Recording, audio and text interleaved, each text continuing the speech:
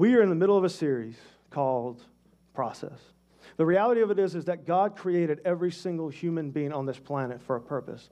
And our purpose rests in Christ and Christ alone. When we begin to follow Jesus, it becomes apparent to us that we were put on this earth for a very specific reason, that we weren't an accident, that we weren't random, that we were created for a purpose. And as we begin to follow Jesus, that becomes clear. And over time, we begin to recognize and understand that this life is more than just what the culture said it was. But over the last few generations, the church has highly ignored that process that stands in between who we are when we meet Jesus and then fully living out and executing our purpose in Him. And we get people all excited about the purpose, and we get people all excited about salvation, and that's a good thing to be excited about, but salvation isn't the end. Salvation is the beginning of a new life in Christ. And so what we've done is we've watered down religion to this one finite little thing, and that when you get saved, then you just need to come to church more, sin less, do good things, put money in the offering plate. That's the most expensive thing. It is most expensive. Most important thing. And then just live and die quietly. But the reality of who God called us to be is far more greater than that.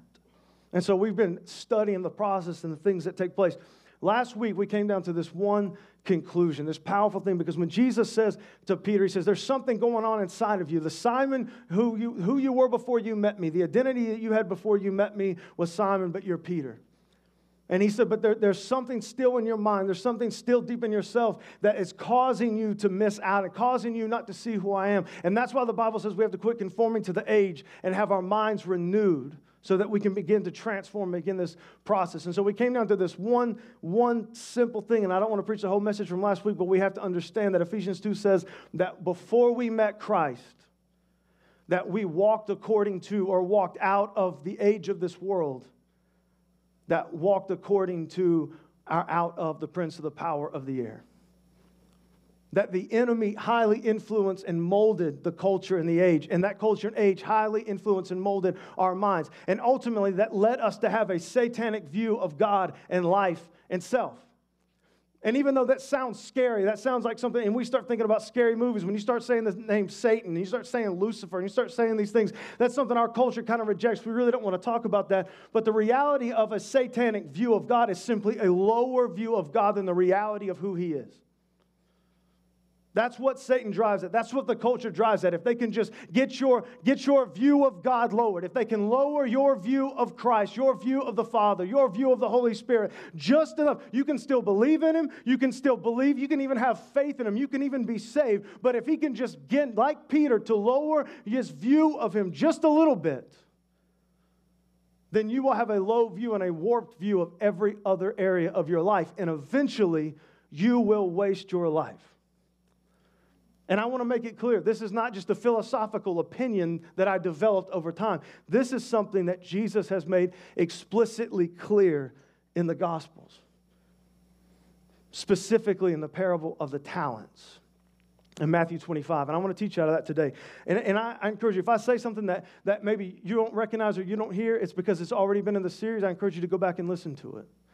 But I don't want you to miss this reality of what God is speaking today. I believe at the end of the message, the Lord has put something very specific for this group of people for this time today. And I want you to open up your heart and your mind to what the Lord has to say. This is Matthew 25, and I just want to read this.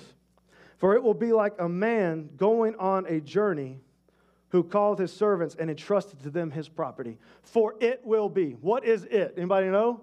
I'll tell you. It's the kingdom of heaven.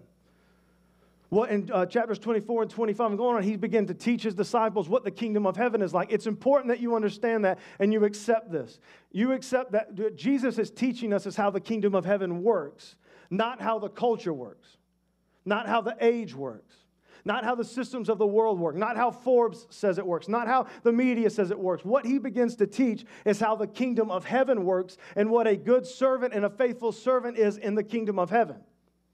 Because if you read this through the eyes of the culture or you read this through the eyes, you're going to miss the power of what he's saying. He's telling you literally, I am telling you how the kingdom of heaven works throughout these different parables. He's speaking something powerful about how life is supposed to be in the kingdom of heaven, not in the kingdom of this world. And he says, this is what the kingdom of heaven is like. It's like a man going on a journey who called his servants and entrusted to them his property. And you got to understand this too. And I could go all day on this, but I just want you to understand. The way that we view servanthood or bond servanthood or slavery in the Western modern world is a wicked view, as it should be. But the slavery and the bond servanthood in this culture, in this age, was totally different in a lot of ways than the way that we think about it. And so I want you to understand that being a bond servant or a bond slave or a doulos in the Greek of a master in this day and age wasn't always a bad thing. In fact, most of the time, for most people, especially people who got opportunities like these three individuals are going to get, it was a fantastic opportunity to be a bond servant of the master rather than the artier, because the way that you became a bond servant was because you either acquired so much debt by making some bad business decisions or living outside of your means or getting in debt to Rome with the taxes or doing whatever it is, and you've acquired a debt that you could not pay. And in this day and age, you had to have a debt you couldn't pay meant one of two things. Debtor's prison, which is a kind way of saying we're just going to kill you. Or just flee the area from where you're from, change your name, and start a whole new identity somewhere else. And that was pretty much it. And so what people would do if they found themselves in this type of trouble, instead of going to debtor's prison, they would take it to a wealthy man, or they would take it to somebody that they knew and respected that would take care of them and their family. And they would say, if you pay my debt, then I will be your servant through the rest of my life. Does that make sense? So it gave them a second chance at life. The other way that you became a bondservant is if you picked the wrong team to play for. If the Rome was coming, all right, and you had an opportunity just to go be on Rome's side or to fight for your people, and Rome beat you as they did for most people, then you deserve death because you picked the wrong side. And instead of killing you on the battlefield, they gave you an option to be a part of the system. Does that make sense? So I want you to understand, as we read through this, this is a good thing a lot of times. People don't understand, but Joseph in the Bible, the Joseph, the coat of many colors, remember Sunday school? And they always had the coat of many colors, and they had all like pink and red, look like a little rainbow. Little Joseph, arrogant little punk, runs out of his tent. Hey guys, guess what? I had this dream. All y'all are going to bow down to me for life is over. Isn't that awesome? No, I don't know why they hated him. But they sold him into what? Slavery, and he never left. Even though he became the second most powerful man in the entire nation. He became the second most powerful man in Egypt, which was the most powerful nation in the known world. He was bar none only to Pharaoh, but he was still a bondservant. So you can't view this through Western eyes. You got to see the power of this. So he says, this is what the kingdom of heaven is like. He says, it is like a man, it is like a master who brings his servants together and entrusts him with his property. And this means that when they brought it together, he gave them a level of wealth, or sometimes they would get a function or a responsibility, and then that's what they would do with their life. They would run the house, or they would run the business, or they would sweep the streets, or whatever it was, whatever function or responsibility that they gave them. In this case, he gave him talents. He said to one, he gave 5 talents, to another 1, or another 2, to another 1, to each according to his ability. Then he went away. All right, I want to shatter your hopes and dreams really fast. I know that the vast majority of the last 2,000 years, people have always viewed talents as what? Talents. Do you know that the only reason that we have the word talents in the English language is because of this parable? That early on, the Catholic Church took the stance that the talents meant gifts and abilities. They would say that this meant gifts and abilities. That every person's born with gifts, every person's born with ability, and that's your talents. That's what Jesus is talking about. And so you have to take your ability and take your skill set and take who you are and use it for the glory of God. And that's what the parable's saying about. True in principle, wrong, because they forgot like a pretty key word. Anybody see that up there? What did he give them the talents according to what? So how could the talents mean ability if ability is already in the sentence? These are the moments when I'm like, did anyone read the Bible?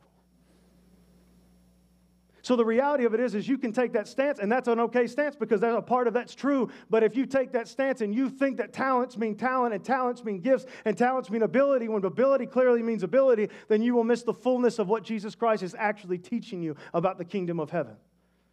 He gave him talents. Talents is a weight in gold. It's a weight of silver or gold or copper. And everybody kind of looks at this like 5, 2, 1, like it's not a lot. Literally, each one of these is about $1.5 million today. This is significant. Even the guy with 1. Everybody's always like, yeah, the guy with 1 got picked on. No, he didn't. He got $1.5 million, that punk. And he gave them that according to their ability. So I don't have time to go through all the history lessons and all the stuff to prove to you why I'm right, but just read the Bible and just believe that the Bible's right. That He gave you something different. At the end of the day, He gave you an opportunity. He gave you something to manage, or He gave you a function. He gave you something according to your ability. He didn't give you an ability according to your ability. He didn't give you a talent according to your talent. He didn't give you gifts according to your gifts. He gave you an opportunity, something different, according to the ability that He made you in. All right, I'm going to go fast. So also, he who had the 2 talents made 2 talents more. But he who had received the 1 talent went and dug in the ground. Let me go back and read. To the one he gave 5 talents, to another 2, to another 1, to each according to his ability. Then he went away. He who had received the 5 talents went at once and traded with them. He went and worked with them. That's what that means. And he made 5 talents more. So also he who had the 2 talents made 2 talents more. But he who had received the 1 talent went and dug in the ground and hid his master's money. Now after a long time, the master of those servants came and settled accounts with them. And he who had received the 5 talents came forward, bringing 5 talents more, saying, Master, you delivered to me 5 talents. Here, I've made you 5 talents more. His master said to him, Well done, good and faithful servant. You have been faithful over a little. I will set you over much. Enter into the joy of your master. And he also who had the 2 talents came forward, saying, Master, you delivered to me 2 talents. Here, I have made 2 talents more. His master said to him, Well done, good and faithful servant. You have been faithful over a little. I will set you over much. Enter into the joy of your master. The responses were the same, even though the amounts were different, because he wasn't looking at the amount. He was looking at something different. He also, who had received the 1 talent, came forward saying, Master, listen, I knew you to be a hard man. It literally means a violent man. Reaping where you did not sow, and gathering where you scattered no seed. So I was afraid, and I went and hid your talent in the ground. Here, have what is yours. This is the master's response. But his master answered him, You wicked and slothful servant. You knew that I reap where I have not sown, and gather where I scatter no seed. Hint the sarcasm. Then you ought to have invested my money with bankers. At the coming I should have received what was my own with interest.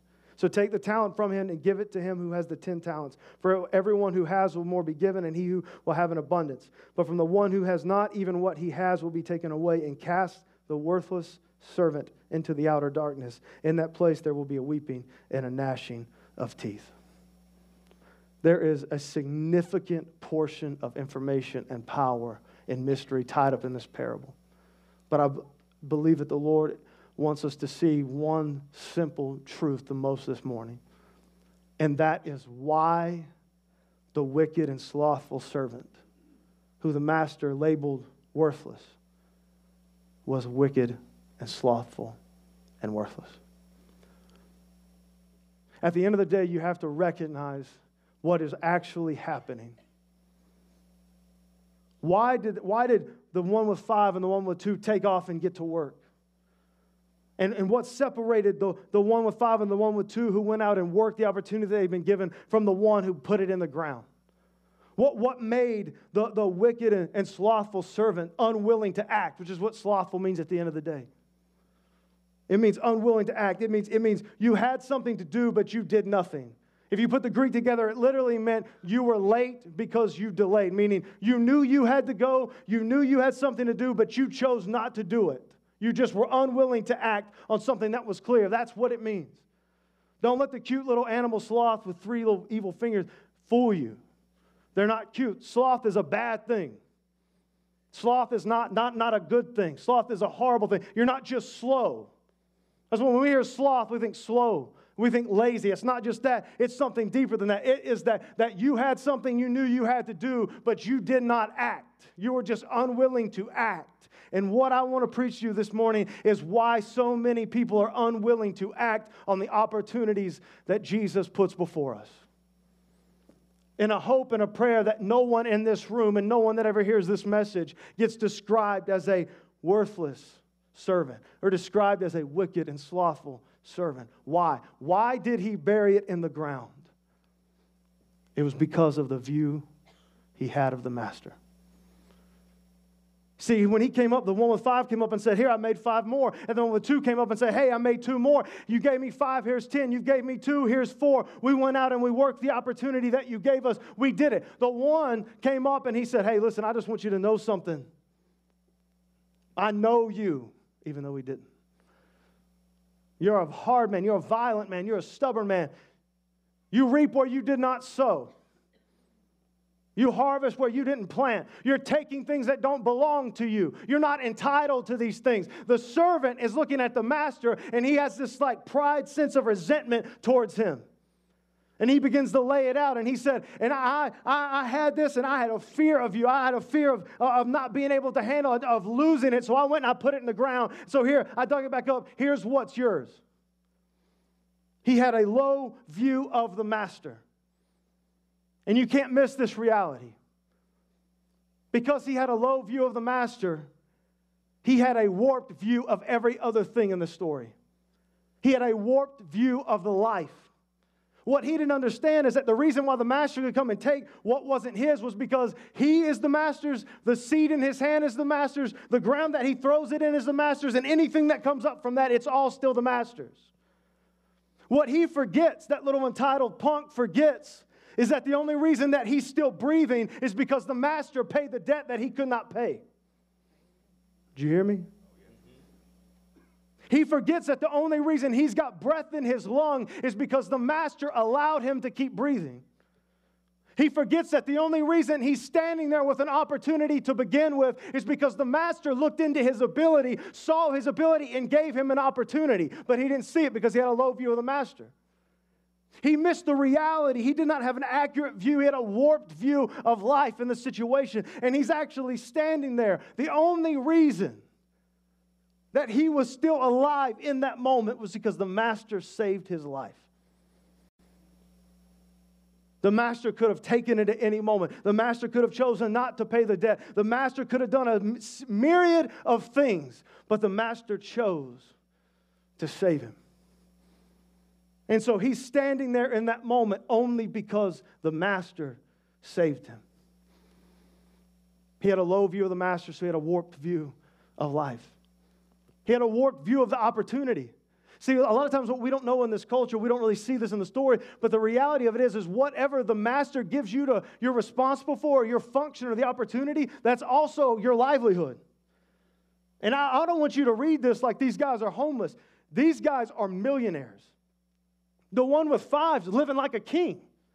The one with 2 is living like a king. But the one, he viewed the opportunity not as an opportunity. He didn't see it as an opportunity to go work. He didn't see it as an opportunity to go have meaning. He didn't see it as an opportunity to go have worth. He didn't see it as an opportunity to have purpose. He saw it as a burden, so he buried it in the ground. But the reality of it is now he doesn't have anything to live off of. The opportunity that the master laid before him was how he was going to feed himself and live. That was how things was going to work. So now he's just got to go out and try to exist. Here's the reality of what he did. Because he had a warped view of the opportunity, he chose mere existence and survival over purpose. And then the third thing, and this is the most important thing, and this is getting to where I think the Lord is speaking to us this morning. He had a demonic view of himself, an empty view of himself. Because he said, you're a hard man, you're a violent man.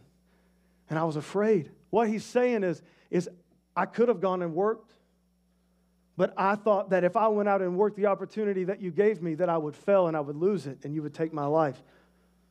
So instead I put it in the ground. He didn't see who he was. Remember why the master gave him the opportunity to begin with according to his ability. The master believed in him more than he believed in himself. Because he had a low view of the master, he went and he put it in the ground. And when the master came back to settle the account, he said, wicked and slothful servant. He took what he had, and I'm not going to get into the power of all that. And I don't want to get lost in the theology of the last sentence. I just want to see the reality of why he put it in the ground. He put it in the ground because he had a low view of the master.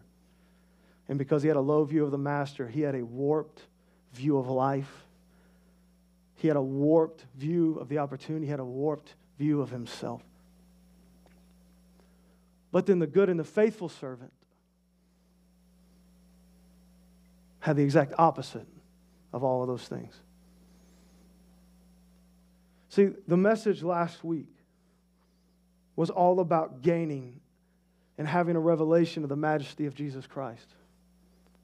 Because your view of God and your view of Jesus and your view of the majesty and the fullness of God is going to affect every other thing in your life. And if you allow the culture to form you, allow the culture to influence you, allow the age to influence you and to mold you, and you have a low view of God, a demonic view of God, a satanic view of God, you will begin to see life and you will begin to see the opportunities around you, and you will begin to see even yourself in a low and worthless view, believing that you couldn't live up to it.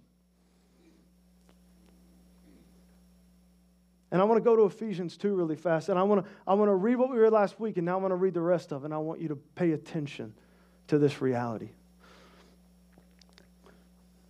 Ephesians chapter 2. And you being dead in the trespasses and the sins of you, in which once you walked, according to the age of this world, according to the ruler of the power of the air, the spirit now working in the sons of disobedience, among whom also we all lived once in the desires of the flesh, and we did the things willed of the flesh and its mind, and we were children by nature of wrath as the rest. This is the part where you've got to just accept this, and this is the gospel of Jesus Christ. All these things were true in your life. You were dead in your sins and your trespasses. And your mind, your identity, who you were before you met Jesus, you walked according to the age of this world. You walked according to the age of this world that walked according or came out of the prince of the power of the air. That your flesh controlled you. Your flesh that set itself against the spirit controlled you. The Bible says your mind was hostile to God, that you were literally hostile to God.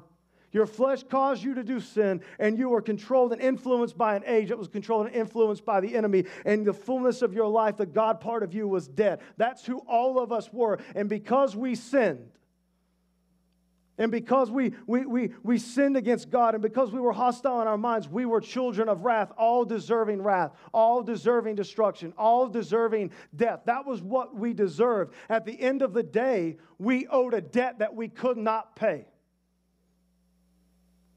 And I know in modern America and modern religion, nobody likes to say that. But that's the reality of who you were before you met Jesus Christ. No one had to teach you how to be wicked and evil. No one had to teach Cain how to kill his brother. No one had to teach us how to cheat on our wives and our husbands. No one had to teach us how to get addicted to the things of this world. No one had to teach us how to be liars and deceivers. No one had to teach us how to gossip. No one had to teach us how to be arrogant. No one had to teach us how to be evil, because we were just dead in our sins and our trespasses and had been molded by the age, by the world, and by this enemy. That's who we were, deserving nothing but death. But because of His great love for us, God, who is rich in mercy, made us alive with Christ, even when we were dead in our transgressions. It is by grace you have been saved. And God raised us up with Christ and seated us with Him in the heavenly realms in Christ Jesus. For it is by grace you have been saved through faith. And this is not from yourselves, it is the gift of God, not by works, so that no one can boast. When you were dead in your sins, as you were Cain, as you were killing Abel, God's love still saved you. As you were liars and deceivers and cheats and adulterers, as you were all the wicked things of the world, in Christ's love, He still loved you and He saved you with His mercy.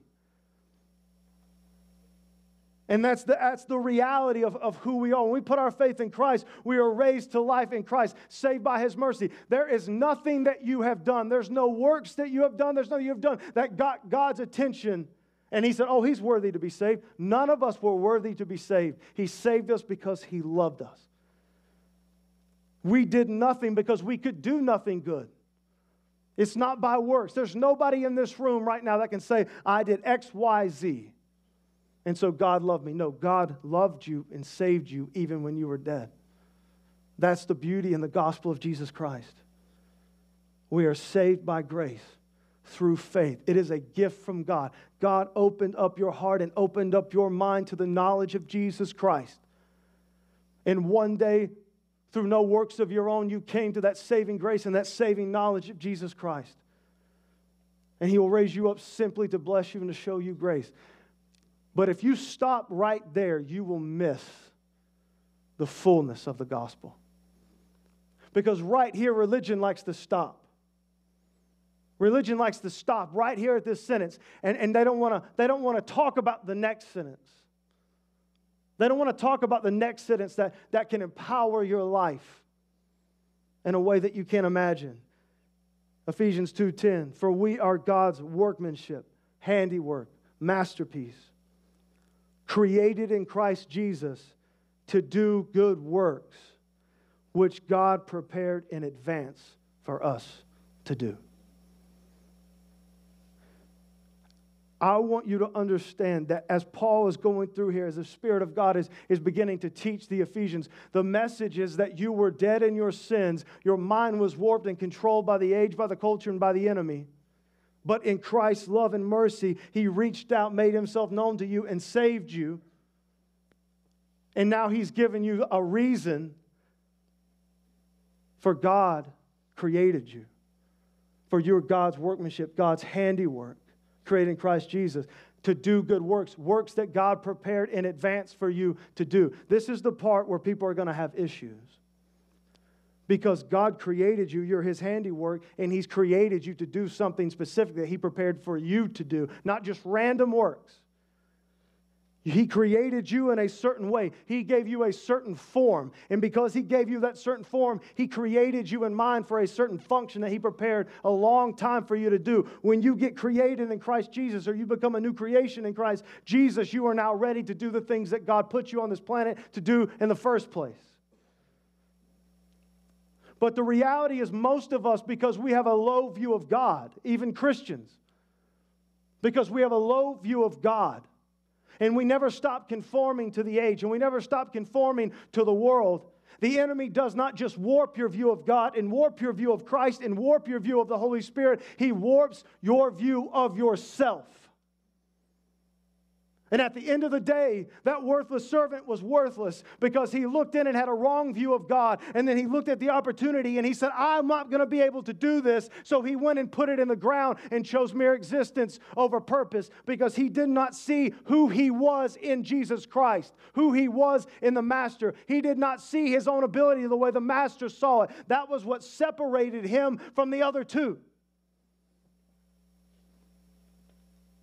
When the culture molds your mind, and the culture begins to tell you what's important and tell you what's cool and tell you what's in, it paints an image of success. 99% of the time, you don't fit or live up to that standard. And so you develop a sense of insecurity. You are blinded to who you are in God. And a couple weeks ago, the Lord laid something on my heart to do, and I'm going to do that, and we're just going to let God do His thing. And if you haven't been paying attention up to this point, wake up. Can Caleb come up here for a minute? My buddy. This is my buddy. Give him a hand clap. Sit right here, man. You know I can't sit down. I have ADD. This is the reality of what I want to talk to you about. And I've talked to him about this, and I just want to share my heart really fast.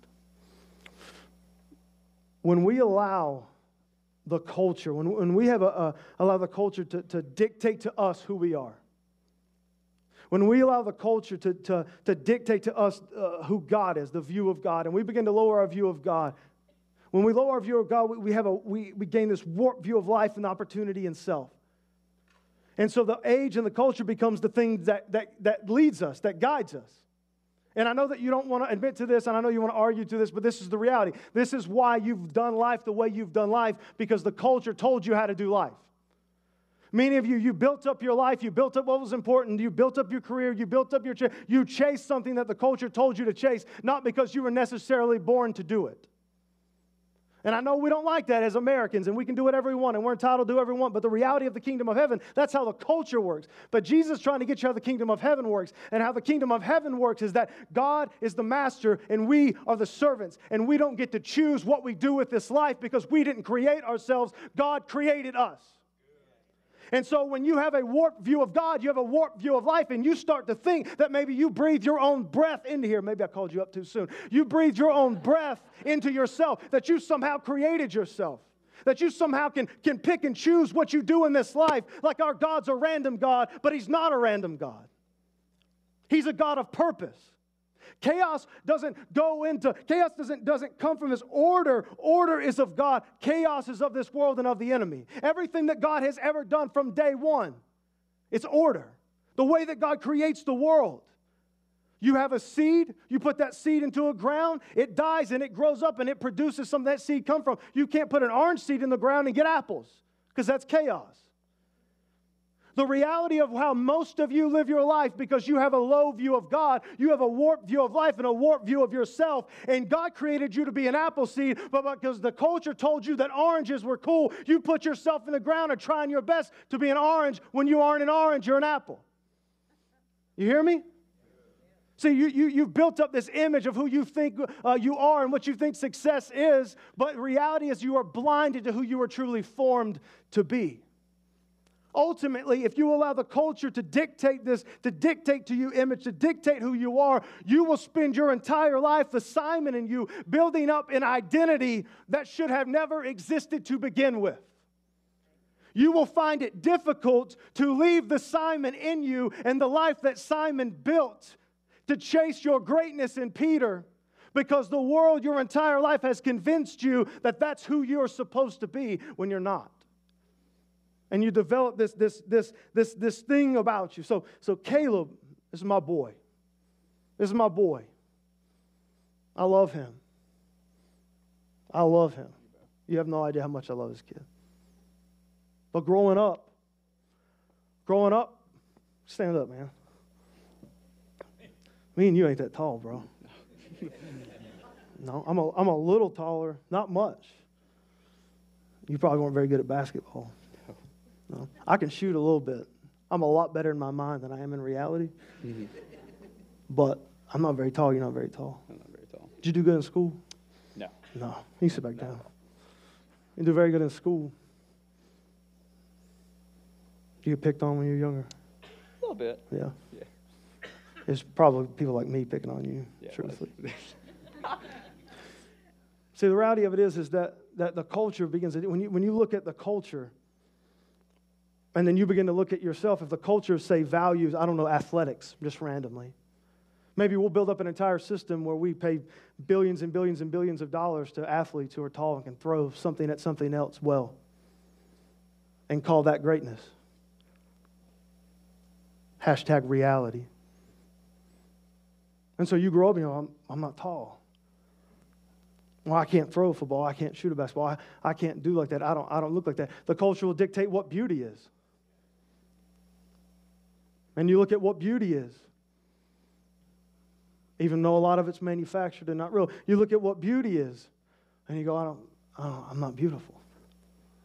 And because in our culture, we've only valued 2 forms of intelligence, even though there's 9, different message for a different day. You may not excel at logic or math.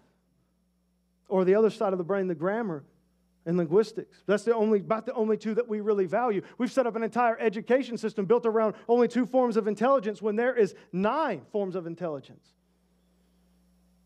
So if you don't highly excel in these 2 things, you could go through school thinking, man, I'm not very smart.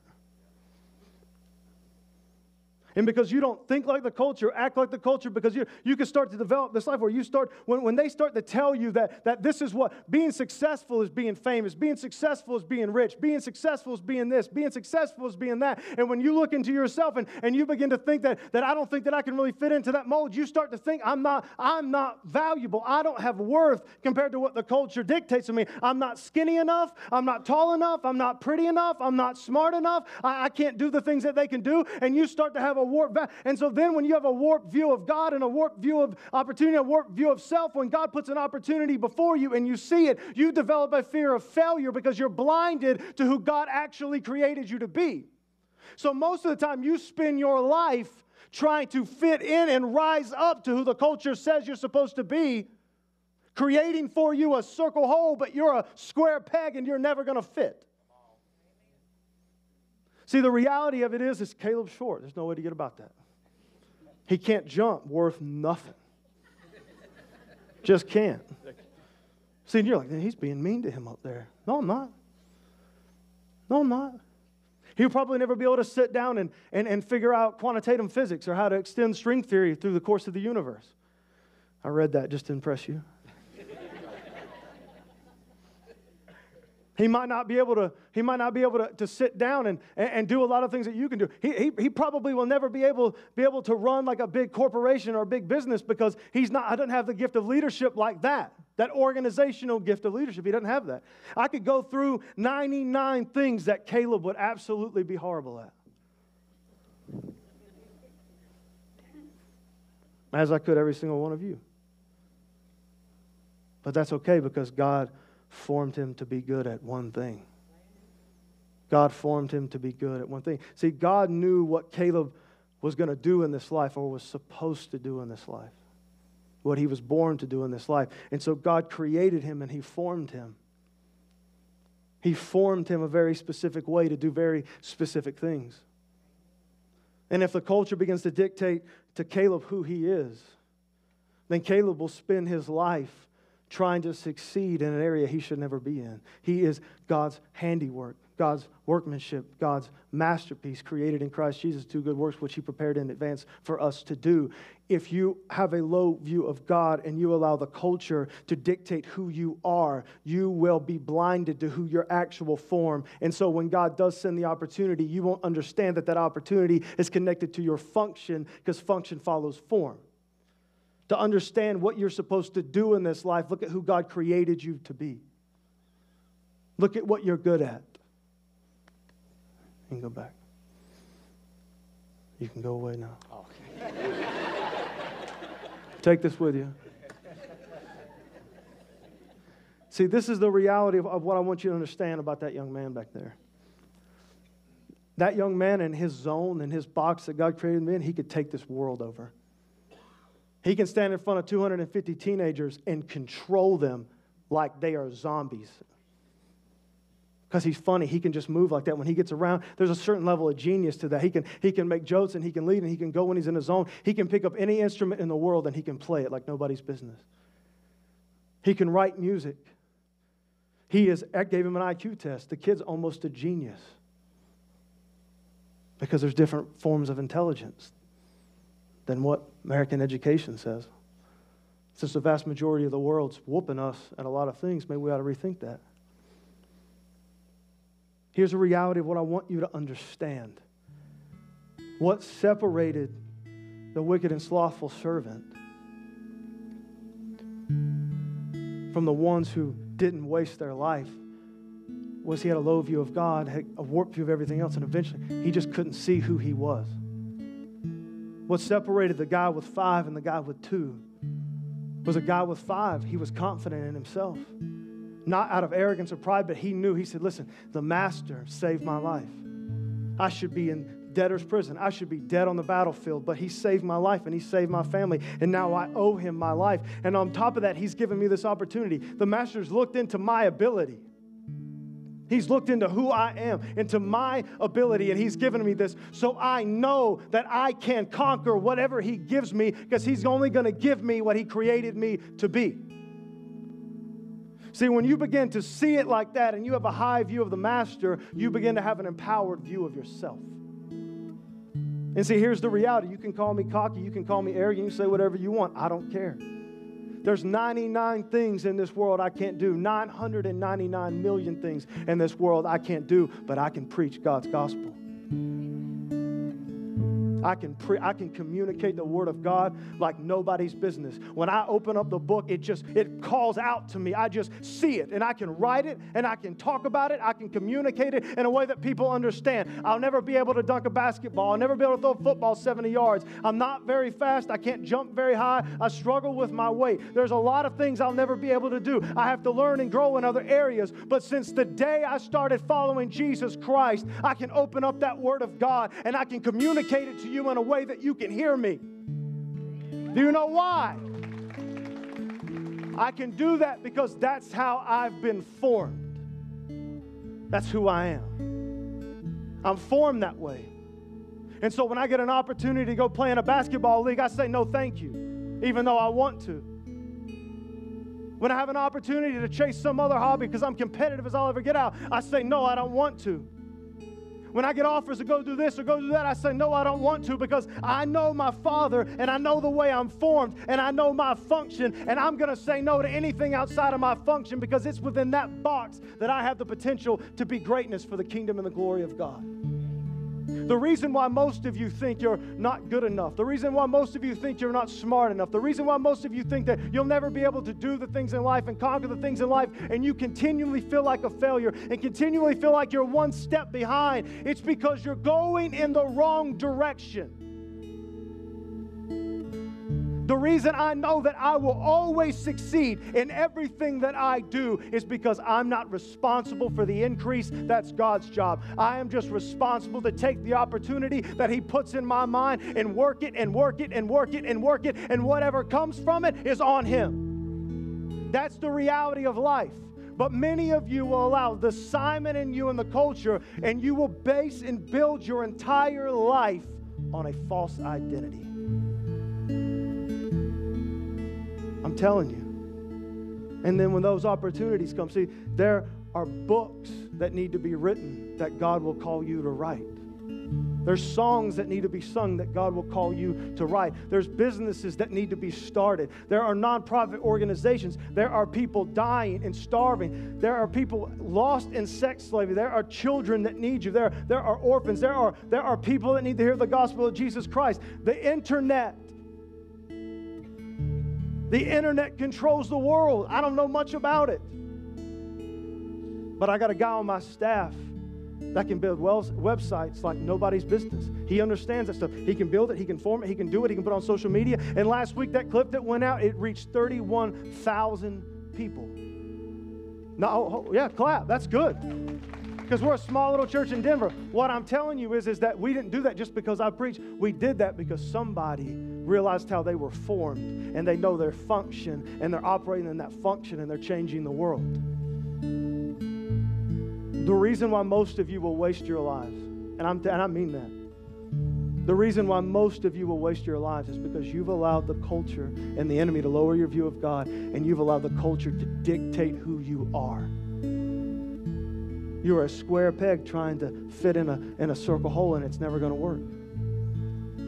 There's some of you can crunch numbers. There's some of you're artists. There's some of you can think, you're logical. There is the list is endless. And God's going to give you opportunities according to that ability, the way that He created you. One more thing, and then we'll be done. You ever think about in the Old Testament why David wasn't at the fire when Samuel came to anoint the king? So the story is that God said, I'm going to raise up a new king of Israel. Samuel, go to Jesse. He's got sons. Go to Jesse, and one of his sons is going to be the king, and I'll show you when he gets there. When Samuel gets there, there's all the sons here except one. And as each one of these sons, one's tall, and he's big, and he's victorious, and he's a warrior. And Samuel's like, surely that's him. God says, no, that's not him. One son after another, after another, after another. And he says, don't you have any more sons? He says, well, there's just David out in the field.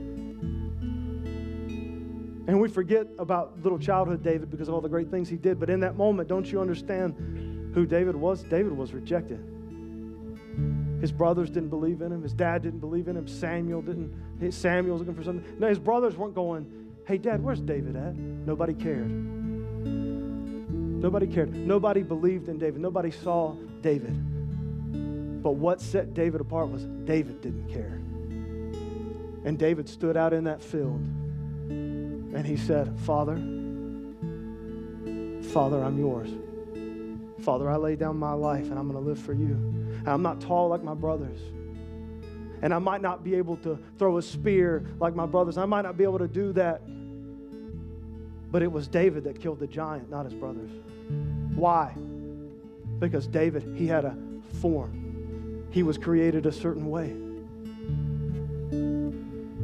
David wound up uniting the kings and doing things that we could not imagine in one lifetime because David never tried to fit in to what the culture said he was supposed to be.